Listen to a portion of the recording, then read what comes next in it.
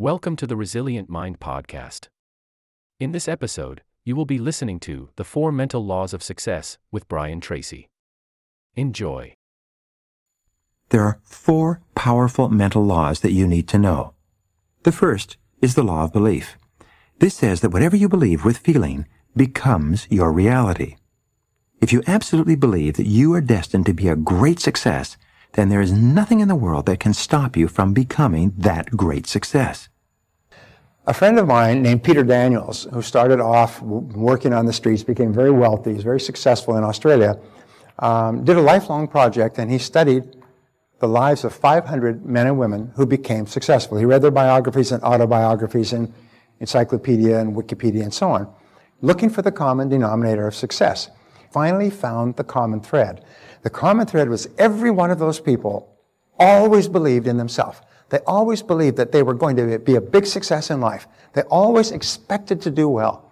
They said when Winnie Churchill was asked about Winston Churchill, even though he was washed up at the age of 66 and a secondary player in his party and had been laughed at for years when World War II started, they said that one thing Winston Churchill never lacked was an absolute confidence in Winston Churchill.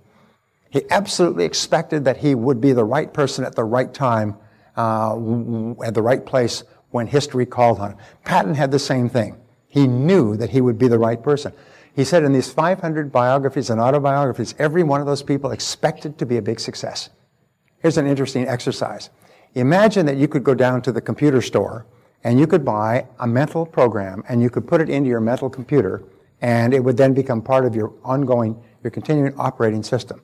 If you could buy any belief at all to put into your mental system, what would be the best belief for you to buy? And the answer is the belief that you are going to be a big success in life. That no matter what happens, everything is going to conspire together to make you a great success. And if you absolutely believe that and absolutely expect that everything is going to help you, that will become your reality. The reason why we do not achieve greatly is we hold ourselves back by our own beliefs. We wonder if it's possible. We over-exaggerate negative events. We catastrophize, and we blow them out of proportion as opposed to looking at them and seeing them as just ideas, stepping stones to success. The second law is the law of expectations. This law says that whatever you expect with confidence becomes your own self-fulfilling prophecy. If you expect to be successful, you eventually will be successful. If you expect to be happy and popular, you will be happy and popular. You are continually telling your own fortune by the way you talk about how you think things are going to turn out. Positive, successful, winning individuals have an attitude of positive self-expectancy.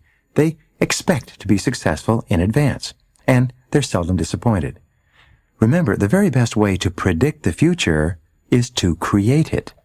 And you create your future by the way you approach everything that happens to you, either positively or negatively.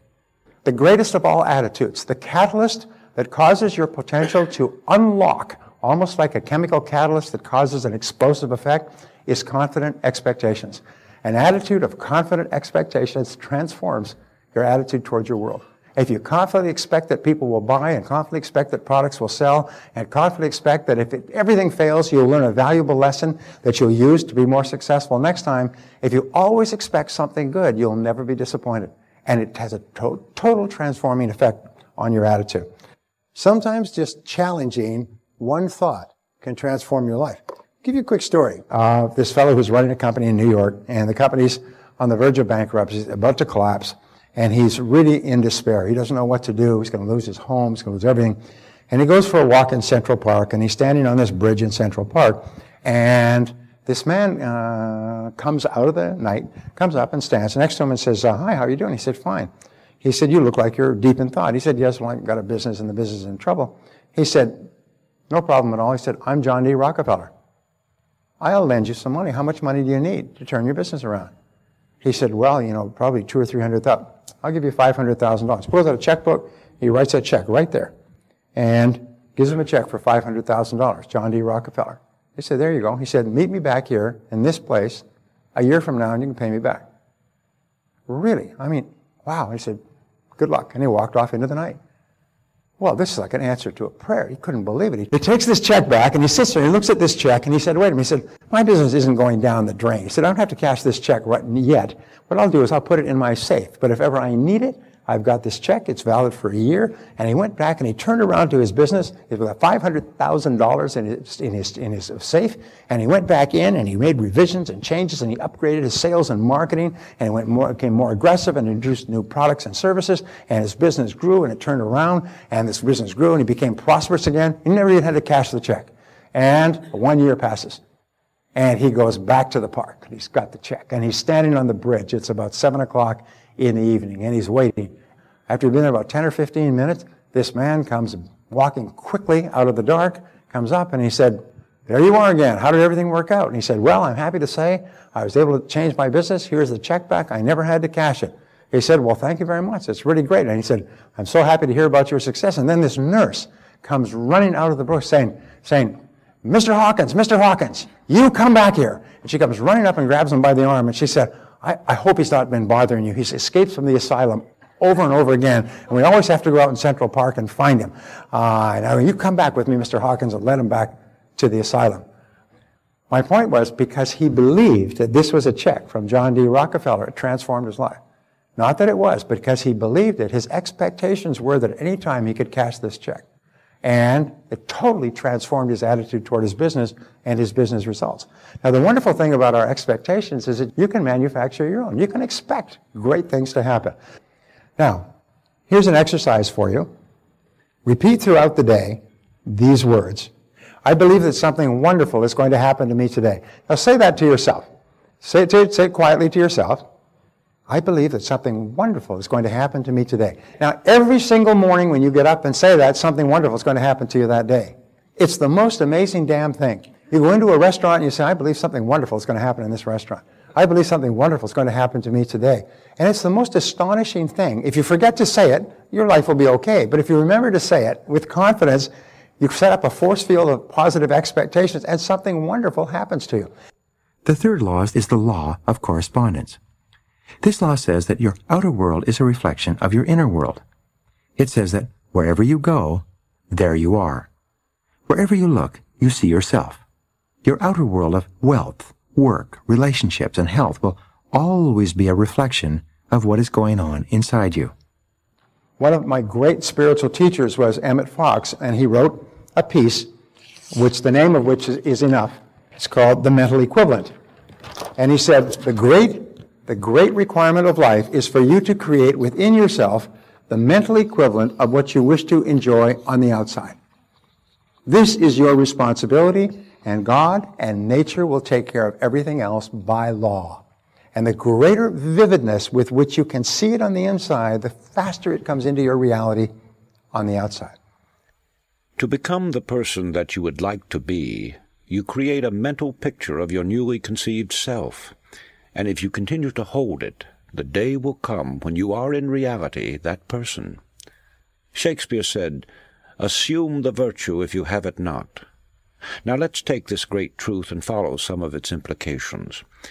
In assuming the virtue, you are assuming via your imagination. But here we must make a distinction between daydreaming and a true mental picture or proper use of the imagination.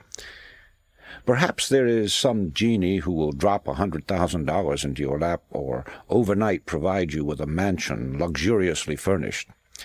I have never had the pleasure of meeting one, but daydreaming or mere undirected wishful thinking doesn't have the power to release the latent forces within you that will bring you the $100,000 or the mansion.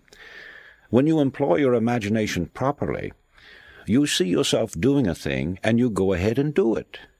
It's the doing the thing you have pictured to yourself that brings it into actual existence. In this connection, think about the use of the magnifying glass. When properly focused, it will gather the light from the sun and concentrate it, so that the heat will burn a hole in the object on which the rays are focused. It must be held steady before the heat power is developed, and so it is with the holding of the image or the mental picture. However, it is very difficult for the average person to concentrate for any length of time, to say nothing of holding on to a mental picture for any great period. You are constantly being swayed by what you read and hear, and as a result, the coordinating part of this creative force turns to gathering together all these scattered elements in a focused mass, instead of devoting itself to making a clear and dynamic picture of your desire. Often I have thought of this matter of desire and suggestion in connection with the planting of vegetable or flower seeds. Once the soil is prepared and the tiny seeds are placed in it, it only takes a short time until they begin to root and sprouts begin to appear. The moment they start upward through the soil in search of light, sunshine, and moisture, obstacles mean nothing to them. They will push aside small stones or bits of wood, and if they can't do that, they'll extend themselves and grow around them. So it can be with you and the suggestions you give to your subconscious mind. The results will be pure or complex, depending upon the original seed and the attention which you give it. In other words, plant the right kind of seed, and habitually feed it with strong affirmative thought, always directed toward the same end. It will grow into a mighty force, finding ways and means of overcoming all obstacles. I have been in the private offices of a great many industrial leaders, businessmen, great bankers, and others. Long before this magic of belief was understood by me, I was impressed with the pictures, photographs, slogans, bits of statuary, and so forth which were to be found in the inner sanctums of great firms. Undoubtedly many of you have seen or heard of such displays, but has it ever occurred to you what their purpose was? There can only be one answer, and that is, they serve as a constant reminder, getting the picture over to the occupant of the room, that he too can succeed as those did before him. In common with other great men, Thomas A. Edison obviously knew the value of the repeated suggestion and made use of it. Among the articles found in his desk was a piece of paper that said, "When down in the mouth, remember Jonah. He came out all right." Edison must have thought well of that expression and perhaps reflected much upon it. So, let's get down to the mechanics. Find yourself 3 or 4 cards. Ordinary business cards will do. In your office, your home, your room, or any other place where you can have privacy, sit down and ask yourself what you desire above everything else. When the answer comes and you are certain that it is your uppermost desire, then at the top of one card write a word picture of it. 1 or 2 words may be sufficient. A job, a better job, more money, a home of your own. Then on each card, duplicate the word picture from the original. Carry one in your billfold or handbag. Place another alongside your bed or fasten it to your bedstead. Place another on your shaving mirror or dressing table, and still another on your desk. The whole idea, as you may have guessed, is to enable you to see mentally the picture at all hours of the day. Just before going to sleep at night and upon waking in the morning are 2 very important moments of the 24 hours in which to concentrate upon your thoughts with added force. But don't stop just with those 2 periods. The more often you can visualize the desire by this method, or one of your own devising for that matter, the speedier the materialization. At the start, you may have no idea of how the results are to come. Don't worry. Just leave it to the subconscious mind, which has its own ways of making contacts and of opening doors and avenues that you may never even have thought of. You will receive assistance from the most unexpected sources. You may be suddenly struck with the idea of seeing a person that you have not heard from in a long time, or calling upon a man you've never seen before. You may get the idea of writing a letter or making a telephone call. Whatever the idea is, follow it. It cannot be too strongly emphasized that you should tell no one just what the words on the cards mean. Don't give anyone an inkling of what you desire. The truth is that when you talk about what you're going to do, you scatter your forces. You lose the close connection you have with the subconscious, and you frequently find that unless you do as directed, you will have to start all over again in your program of achievement. Go and tell no man still holds true. Suppose you want a better job or promotion. Not only use the cards, but keep telling yourself constantly and continuously that you are going to get that job. You have already visualized it if you have accepted this science, but the repetition will be the means of driving the suggestion deeply and firmly into the subconscious mind. This may be compared to driving a nail into a board. The first tap puts the nail in place, but it is only by a number of heavy strokes that the nail is driven home. It has been my observation that those who consciously use this science, as well as those who may be using it unconsciously, are people of tremendous energies, virtually human dynamos. They are people who not only use their imagination and hold strong beliefs and convictions, but they are great doers in action. And that brings me to this most important statement. Faith without action is dead. The final law, which links them all, is the law of attraction. This law says that you are a living magnet, and that you attract people and circumstances into your life that harmonize with your dominant thoughts. The more you think about something and the more excited you are about achieving it, the more you will attract it into your life, like a magnet attracts iron filings. And the more emotion attached to a thought, the greater is the intensity of the vibration. The more emotion you have. If you think about, what you're going to have for lunch, it has very little vibrational effect. But if you think about someone you love, or a goal that you want to achieve, or something you want to accomplish, or even something you're afraid of, it has a tremendous emotional effect. It's like turning up the emotional power. Second of all is radiation. We say that everything radiates outward, almost like the ripples in a pond, and it also explains the law of what is called sympathetic resonance. You can walk into a room and you will have a resonance with another person on the other side of the room. And you meet that person and you get married and live happily for the rest of your life. If you were to take a piano and put it on this side of the room and put another piano on this side of the room, just hit the key of C flat, bang, and so it goes bang, and you walk across the room, the key of C flat on the other piano will be vibrating to the same harmony as this piano.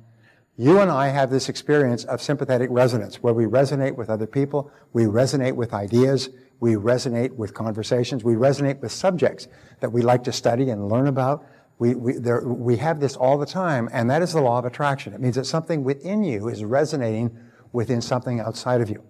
If you want to be really successful and you see successful people and you start to resonate with their accomplishments, you start to become more like them. So don't talk about things you don't want, because your mind is so powerful. It's this powerful engine that is sending out vibrations and attracting into your life people and circumstances in harmony with the things you're saying and the thoughts that you're thinking. Now, here's an important point that people don't realize. This also explains what is called the law of repulsion. Now, the law of repulsion says that if you hold a negative thought, you repel anything associated with that thought out of your life. So many people are brought up to look down on those who are successful, to criticize successful people. This is fatal, because if you criticize successful people, even in your heart, it drives success out of your life. It guarantees that you'll never accomplish anything with your life. You'll always be miserable and unsuccessful. If you criticize wealthy people, they'll never be wealthy. And so therefore, it's so important for you to admire people who are enjoying the success that you desire. Is to admire them and look up to them, and don't look for chinks in their armor or flaws in their life or behavior. If you admire successful, happy people, you create this sympathetic resonance, and you begin to attract into your life people and circumstances and ideas that will enable you to be like one of those people. And always want for others what you want for yourself. If you want to be a big success and you see somebody successful, say, that's great, congratulations, that's wonderful. Because if you can get it, I can get it. Abraham Lincoln once said that some are rich as proof that others can be rich as well. These laws of belief, expectations, attraction, and correspondence, taken together, are the keys to your accomplishing wonderful things with your life. When you begin to think big about your dreams and goals, you change your beliefs. You control your expectations, and you activate the law of attraction. You bring about corresponding changes in the world around you. All successful and happy people have a successful, happy mindset. All prosperous and wealthy people have a prosperous and wealthy mindset. All kind, patient, gentle, loving people who enjoy wonderful relationships with their families and friends have kind, patient, loving mindsets. And when you develop the same mindset that is in other successful people, you will enjoy the same results and experiences in the world around you that they do. Thank you for tuning into this episode. If you're enjoying the content, subscribe to the podcast to get notified when new episodes are published. Continue strengthening your mind by listening to our other episodes.